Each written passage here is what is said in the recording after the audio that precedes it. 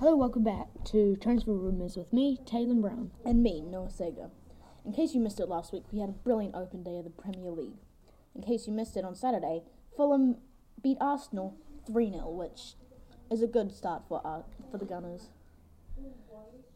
And Manchester United versus Burnley was postponed. That really sucked. I was looking forward to that game.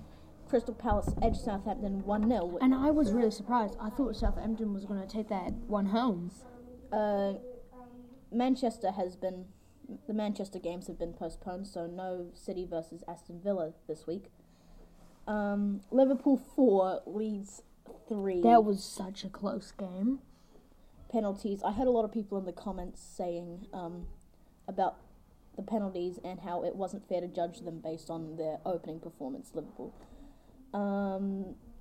West Ham played Newcastle, which Newcastle won 2-0. I thought about that game and I knew Newcastle was going to win. Leicester City, not surprisingly, beat West Brom 3-0.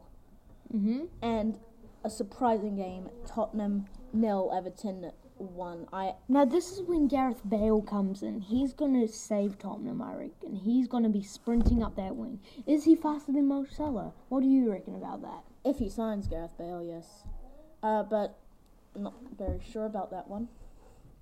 Next game is Sheffield United versus Wolves. I'm telling you right now, I knew Wolves was going to bring that one home. Sheffield United did finish a very impressive 7th last year. Right. I'm pretty sure it was 7th.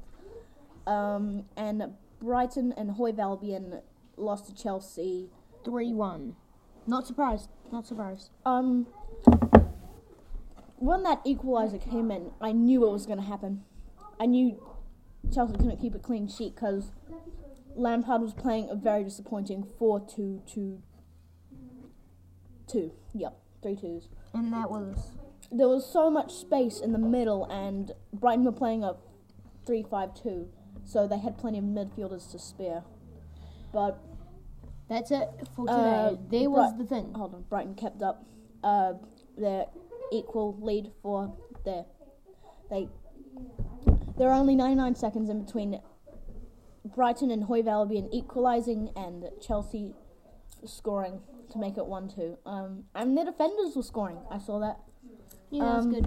They spent so much money on Kai Havertz and Timo Werner, and their defenders are still scoring. But anyway, that's going to do it for my days. name's Taylor. He is Noah Sega. Thank you for listening to Transfer Rumours today. See ya. Have a nice day.